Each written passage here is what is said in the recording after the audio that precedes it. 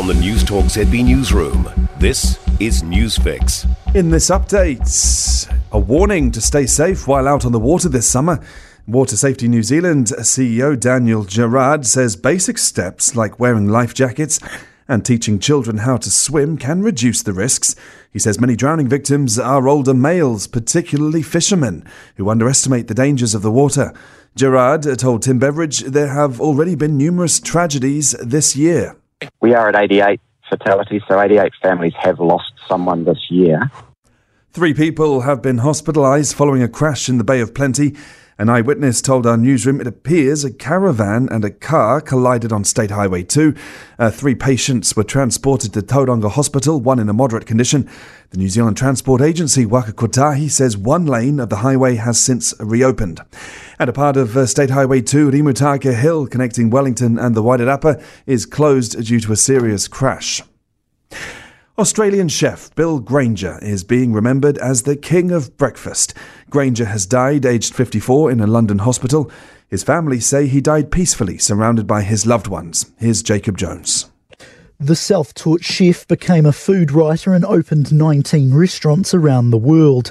He also wrote 14 cookbooks and made 5 TV series. In 2023, he was honoured with the Medal of the Order of Australia.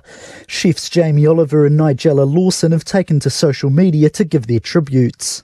And powerful storms in Queensland overnight have seen 4 more people die, including a 9-year-old child. Searches are ongoing for survivors of a large boat that capsized in Moreton Bay, where 1 body has been found. Emergency services are also searching for a woman reported missing in the Mary River in Gympie. Local Deputy Commissioner Kevin Walsh says crew have been receiving about 1,000 calls and are out on the ground doing everything they can. He says today they'll continue the huge clean-up effort around the Gold Coast, Logan, the Scenic Rim and Gympie. In sport, Manchester United have snapped their scoreless run with a 3-2 come-from-behind win over in-form Aston Villa.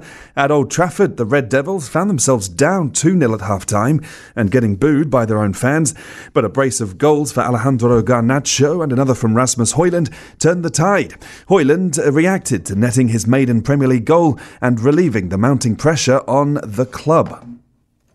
It's been a while, but I'm happy. I'm the happiest man alive right now. You can see on the celebrations as well. And like Anna said, we believe until the end, and we showed a lot of character again today. And Marnus Labuschagne and Travis Head are about to resume at the crease for Australia on day 2 of the Boxing Day test against Pakistan at the Melbourne Cricket Ground. For more news, listen to News Talk ZB live on iHeartRadio.